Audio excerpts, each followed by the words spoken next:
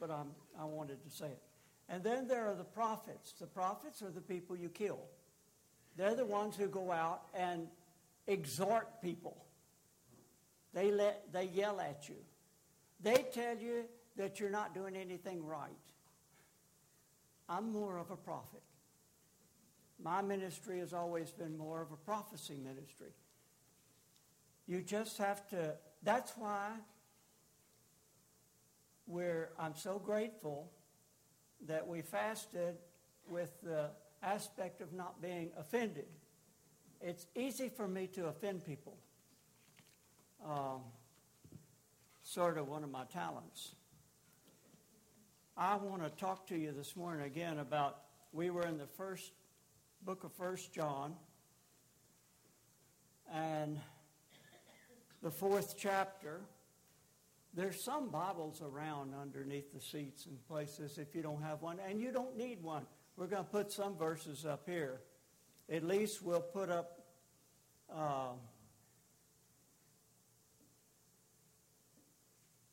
I'll find it in a minute.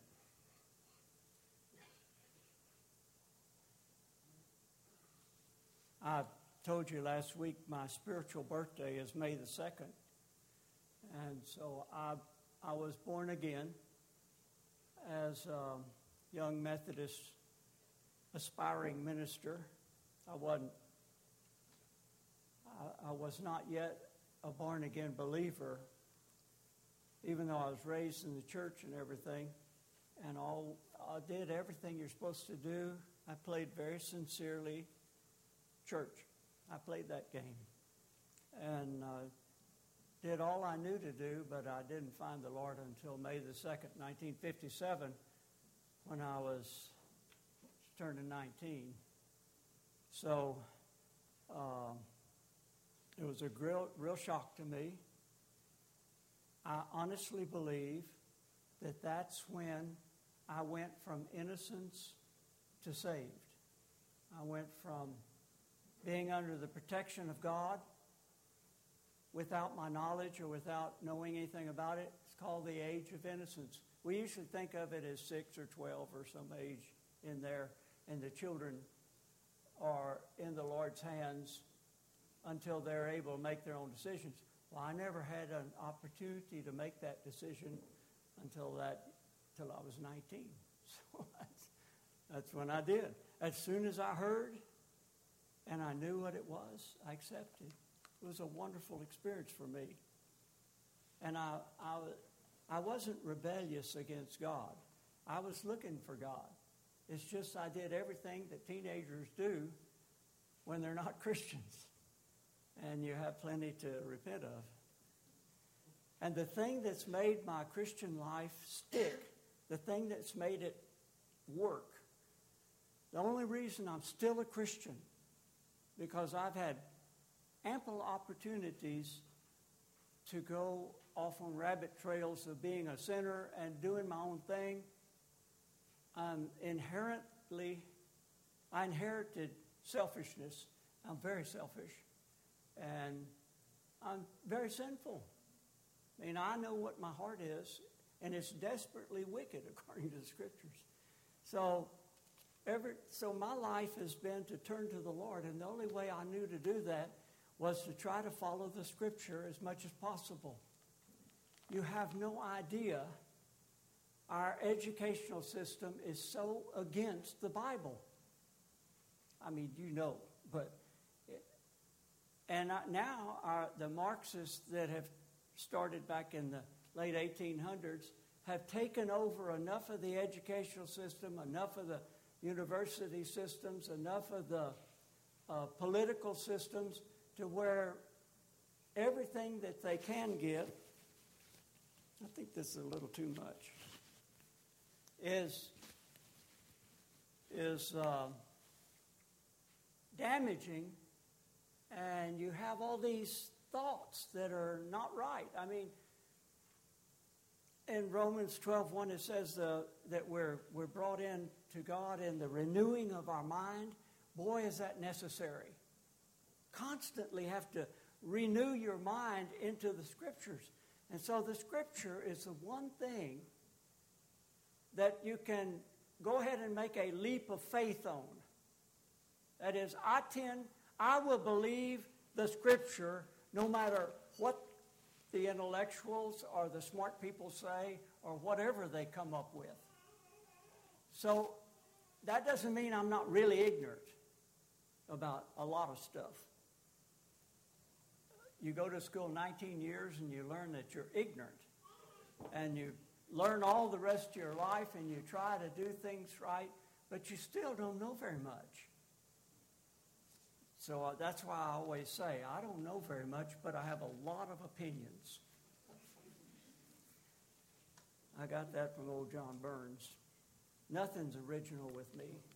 Everything that I can tell you, everything I know, even things I've thought up, I've heard somewhere or read somewhere or saw somewhere, or somebody told me something. Anyway, it's the Bible. The Scripture really is true. And you can hold on to it even if you don't understand it. And so, when we were being lambasted with something like evolution, and if it's a little threatening to my belief system, I'd rather believe what I think the Bible says than believe what the theories are that they propound to the point of, if you don't believe this, you're stupid. The same way with climate change or the global warming. If I couldn't see that they weren't raising money for this and using it to change whole economic systems, it wouldn't bother me so much. And I don't care if it's getting warmer or cooler. All I know is that historically the Earth has gotten warmer and cooler and warmer and cooler, and it's doing some wobbling around out here in space, and it gets closer and further away from the sun at different times, and so of course there's going to be climate change. I just don't think it's man's fault. And I don't know if you remember, but I showed you, if this is the Earth's surface right there, and I lay this paper on here, that's how thick the atmosphere is on the Earth. There's not much there. And so it doesn't take much to change it. So if we're a small degrees further away, it's going to change. It doesn't mean that man does it. Man isn't nearly as big a deal as we think we are. We're not as smart as we think we are. We're not running. We're not in control of everything. We want to be, but we're not. So, you trust in the Scripture as well as you know it, which requires you to have to read it some. Meaning that you keep one by your toilet, or you put it somewhere convenient that you get trapped to reading it a little bit. And you work on it a little bit. Otherwise, you don't have time for that. Nobody has time for some things. So you have to make yourself. And as Christians, we find this to be possible. There's a little boy that heard the story about how God took the rib from Adam and made his wife, made Eve. And that bothered him for a long time. And he had been running with his friends, and he came in the house, and his side was hurting. And he said, Mommy, come quickly. My side hurts. I think I'm going to have a wife. It's not that we interpret everything right. It's that if we have it, at least we've got something for God to work with. If you have a computer, and I bought one of the first ones. It was some little thing. I forgot what they called it, but you'd know. Back in the 70s. It's a computer, but you had to program it. You had to put stuff in it, knowledge in it. I never could figure out how to get the knowledge in it. So it never worked for me. You have to program things. And the Scripture is what programs it for us. So we get these different things. That's why this is here. And I'm talking about a funny subject this morning anyway. It's in the 12th verse. I was reading from 1 John, and I'll read just a minute of it so that you get at least some Bible this week for those who don't have a shelf by your toilet. Beloved, let us love one another, for love is of God, and everyone that loveth is born of God and knoweth God. He that loveth not knoweth not God, for God is love. In this was manifested the love of God towards us, because that God sent his only begotten Son into the world that we might live through him, as our life comes from him. Herein is love, not that we love God, but that he loved us and sent his Son to be a propitiation for our sins. Beloved, if God so loved us, we ought also to love one another. No man has seen God the Father at any time. If we love one another, God dwelleth in us, and his love is perfected in us. I want the 12th verse emphasized. What I would like to talk about is that God is invisible. Now, this is a radical verse. No man hath ever seen the Father. And I believe no man ever will. I believe you'll see where he's at, but I don't believe you'll ever see the Father. Isn't that disappointing? We'll never see the Father. We'll never see God the Father. It kind of puts a number on our father-son relationship or father-daughter relationship here. What if we never saw our Father? What if that just didn't work out? And some don't. It's a difficult thing. But God's invisible. You can't prove God. There's no way to do it. You can't prove there's a God. You can see his handiwork. You can see what he does. You can tell that I'm at this place. Even if I left this room, you could say, well, he was there. Wow. He was there with all kinds of sound effects. The reason you'd know I was there is because I left some things there.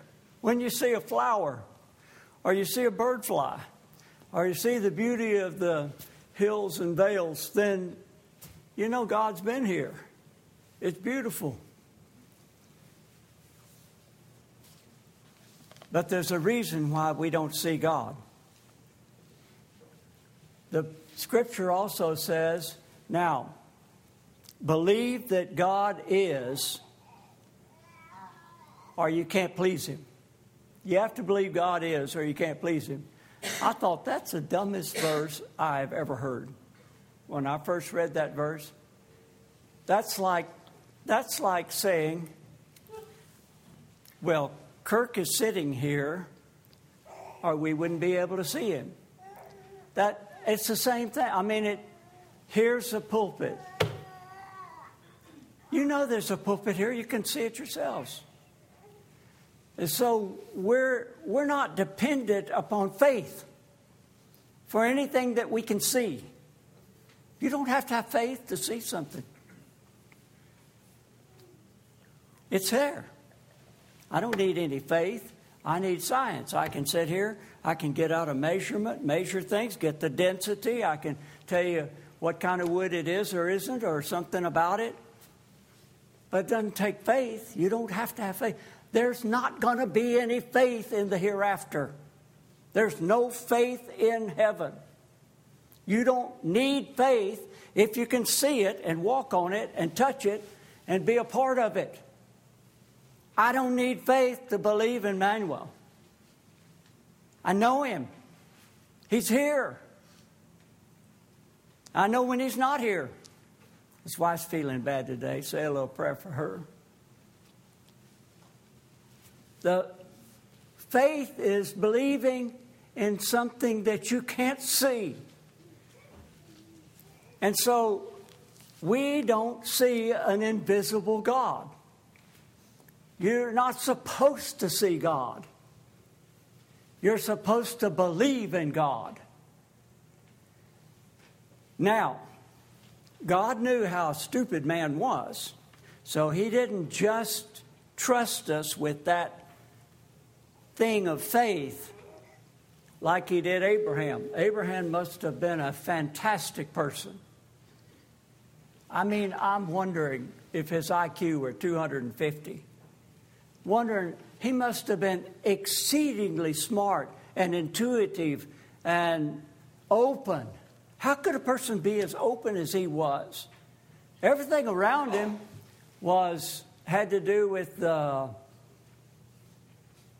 false gods and statues. Remember, his dad made gods to sell, and he broke his dad's gods.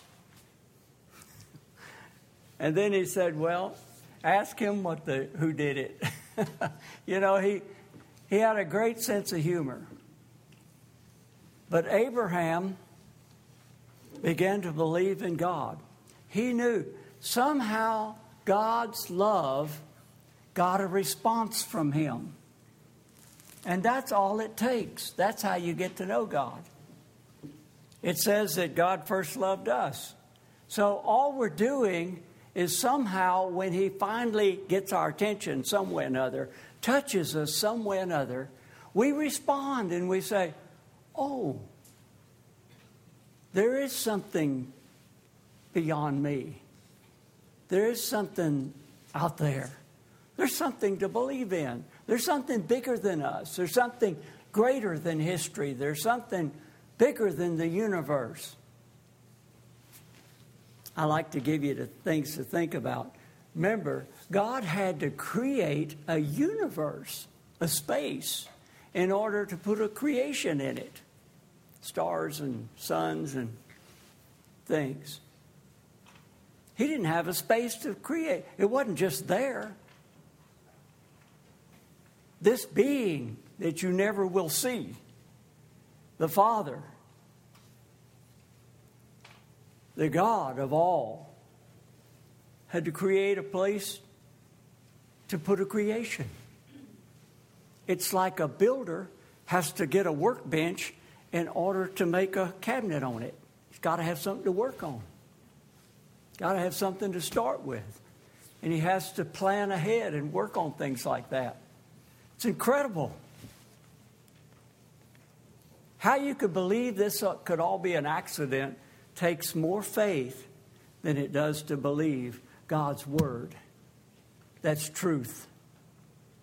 And so, the scripture says in Hebrews 1, God, who in sundry times and in divers manners spake in times past unto the fathers by the prophets, hath in these last days spoken unto us by his Son, whom he hath appointed heir of all things, by whom also he made the worlds, who being the brightness of his glory, whatever we're talking about, is the brightness of God's glory and the expressed image of his person, and upholding all things by the word of his power, when he had by himself purged our sins, sat down on the right hand of the majesty on high. This was Jesus Christ. So Jesus said that he's the expression of God. He's the expressed image. There is an image of the Father. We can't see it because it's beyond our abilities or our programming. It's something that we're not built to handle seeing God. You know, when the prophet stood in the cleft of the rock, facing the wrong direction in a rock that closed in on him, and God passed by on the outside, it nearly blinded him. Even the risen Christ is more than we could probably handle physically. he would have to down himself in order to express himself to us physically. It's not safe to be in the presence of God. If God the Father showed up, it would either consume all of us, just instantly evaporate us with his presence, or all of us would be blind, all of us would be blown, our minds would blow. Like you can plug in something that's supposed to be a 110 in a 220 and blow it. Well, if you're in the presence of the God who's given all knowledge of all things that ever existed and ever will exist, we're suddenly in your presence and all of that's emanating from him, you're not programmed to handle that. God's invisible for lots of reasons. But there's an expressed image of him. And that's Jesus Christ. When you read the book of John or the book of Matthew or Luke and the Gospels and Jesus is expressing things, it's just astounding to me what he says. When he told Pilate said, and I've told you this many times because it so impresses me. Jesus said, "Those that know the truth hear me." And Pilate said, "Well, what is truth?" Well, he could have said, of course, he'd got a spear through him if he'd have said it at that moment. But he could have said, "Those that hear me know the truth." Well, what is truth? Well, those that hear me know the truth. Then what is truth? Well, those that hear me know the truth. I mean, what else could you say? He said, "I am the truth, the way." He said that. So all truth that exists in Jesus and expresses itself in many other ways. And we get the chance to see some of this stuff. One of the scriptures that's so important in this, because it's the same thing, in John, the first chapter, the gospel says, "No man has seen God at any time. The only begotten Son, which is in the bosom of the Father, he hath declared him." Great verse. Jesus said, he was talking with Philip. Philip was having a hard time understanding some of these things, and he wanted to grasp it. And Jesus said unto him, "Have I been with you so long a time? Yet hast thou not known me, Philip? He that hath seen me hath seen the Father. And how sayest thou then, show us the Father?"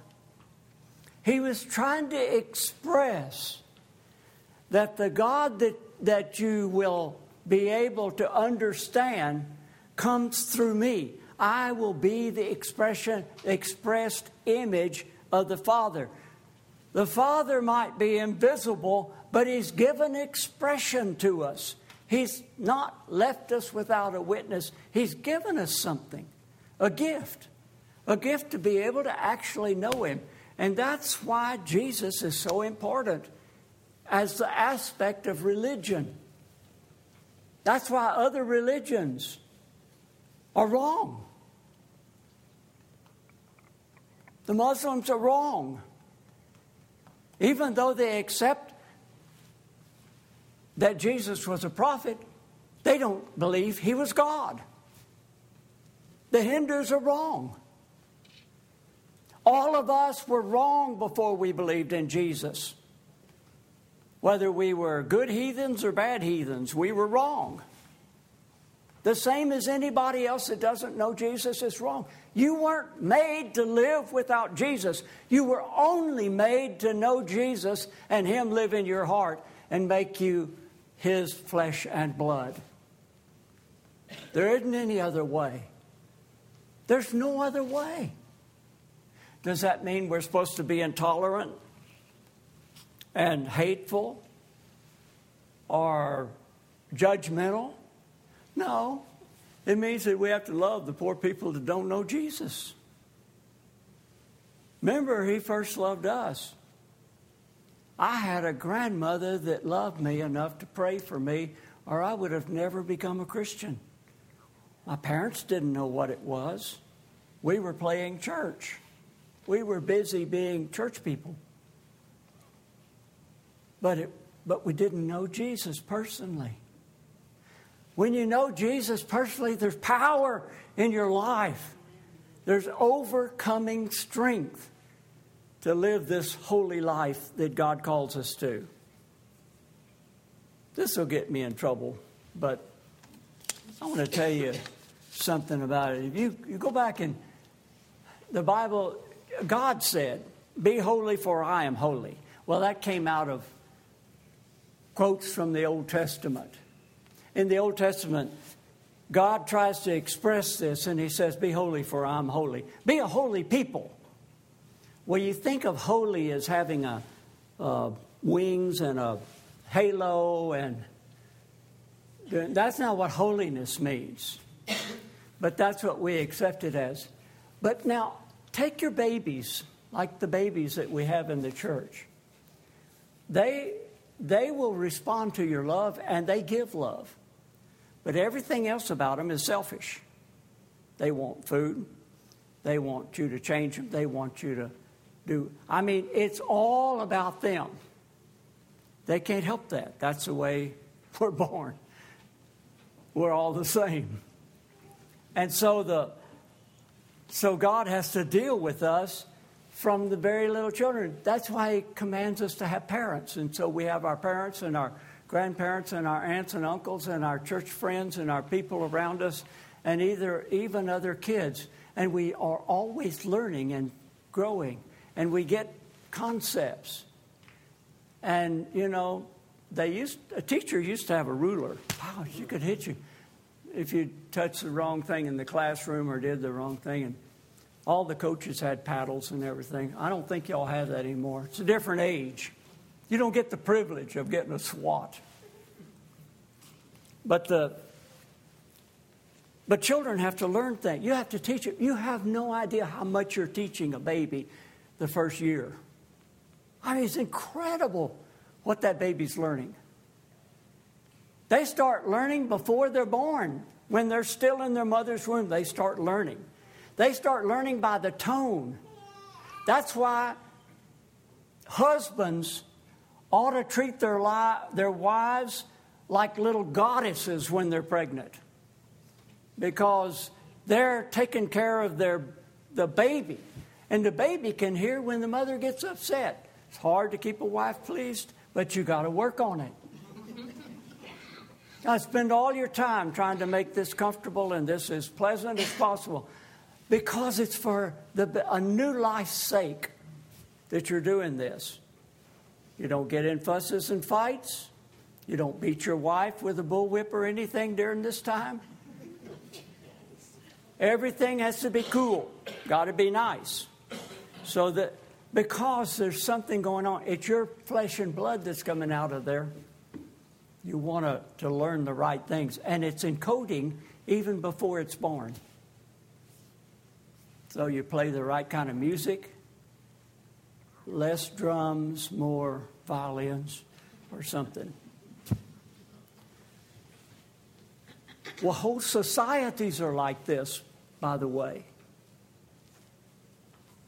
You go to they found that certain tribes in Africa, that when Ron was over there working with them, that you had to teach them basic stuff. I mean, they didn't know that you're supposed to wash your hands before you eat. They thought you eat when you can eat. Find something. And all these different little tiny rules. Well, in the book of Leviticus, 16th, 17th, 18th, 19th, 20th chapter, it goes into great detail of all these little rules and things. Now, we're not under the law. Leviticus means law, and we're not under that law.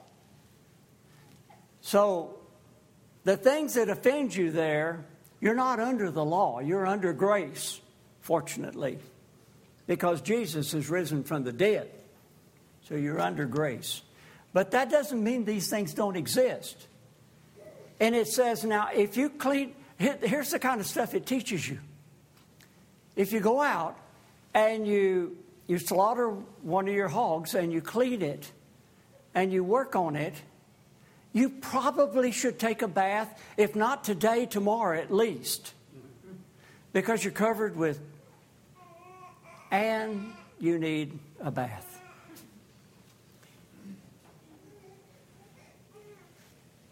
Do we have to be told that kind of stuff? Yes, we do.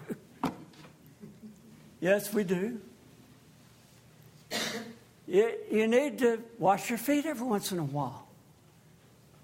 Or your tennis shoes start moving by themselves.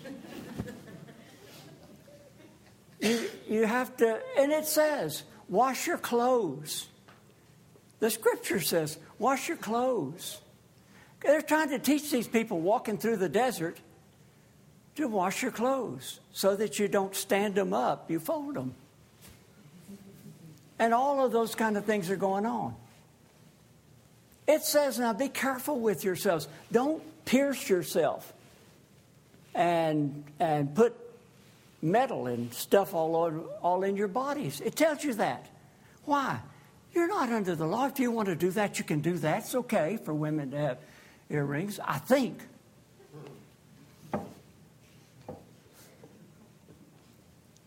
I've had some real good ones on that one.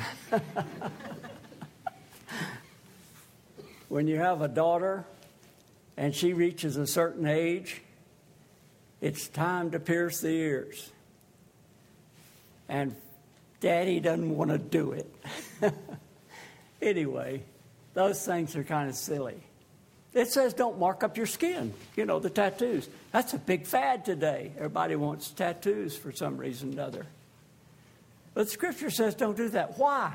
Because when they did it, they did them to gods. They were representation. The reason you put a bone between your jaws here is because it honored this God in your presence. The reason you hung stuff all up and down your face and ears and around your neck and everything else was because it honored this particular God over here. The reason you marked your body all up and painted it is because it honored these different gods. Well, if you got a tattoo of Mickey Mouse on you, it probably doesn't mean that you're honoring Mickey Mouse as a god. It probably means that he was one of your favorite characters. But I'm just saying. Now, my rule would be, don't put anything on you can't wash off. So my children have more trouble with me. I like rules and laws and all those things because it's easy.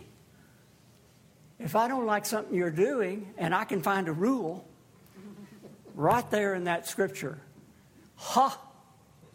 I win.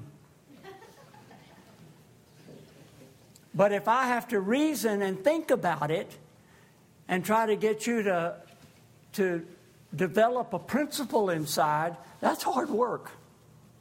That's pretty hard work.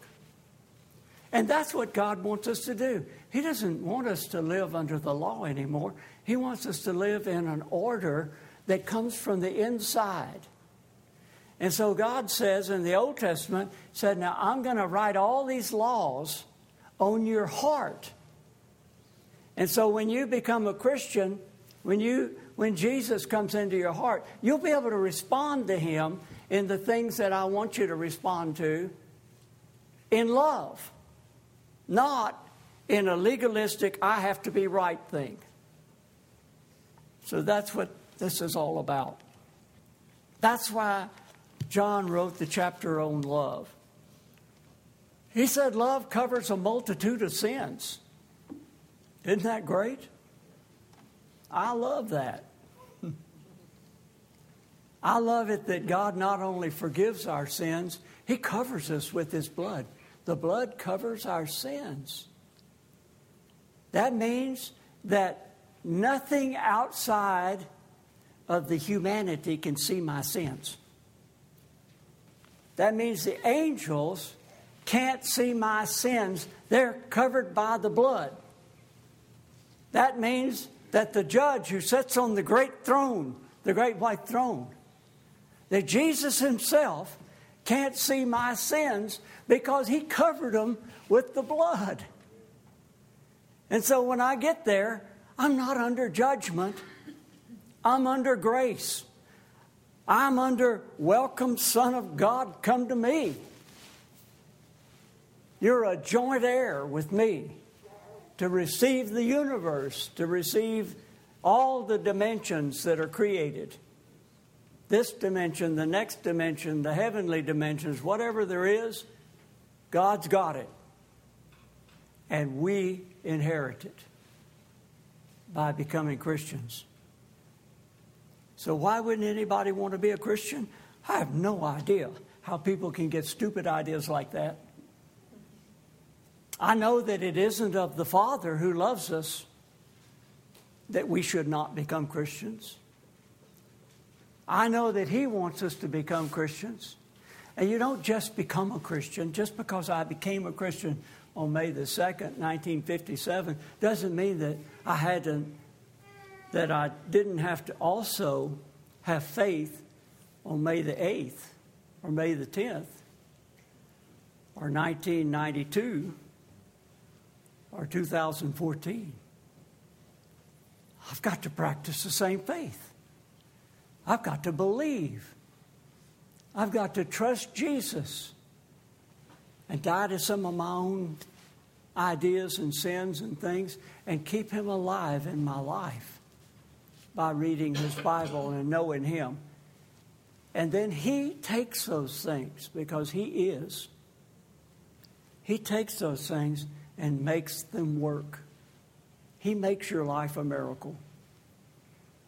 You could have been saved 6 times just getting here this morning. You don't know what's out there driving on those roads. You don't know what's going to fall from the heavens. The sky's falling. And all you have to do is watch the Weather Channel, which is the greatest horror channel of any on your TV, and see how many things can destroy you. Water, wind, rain, fire, everything coming at you. Let's pray. Father, we thank you for your word. Most of all, we thank you that you love us. You love us enough that you manifested yourself through Jesus to us. And even though we don't see him today, we know he existed. There is something to base our faith on. Our faith isn't ignorant. Our faith is based upon eternal facts, wondrous miracle writings, and a beautiful expression of your love to us. So we accept you and want you to bless our lives and take us from where we are and work in a little more grace in our life this week. In Jesus' name, amen. We have the opportunity to share together with the Lord's table. The Lord's table is open to all of us because it's Jesus inviting us to be a part of his body.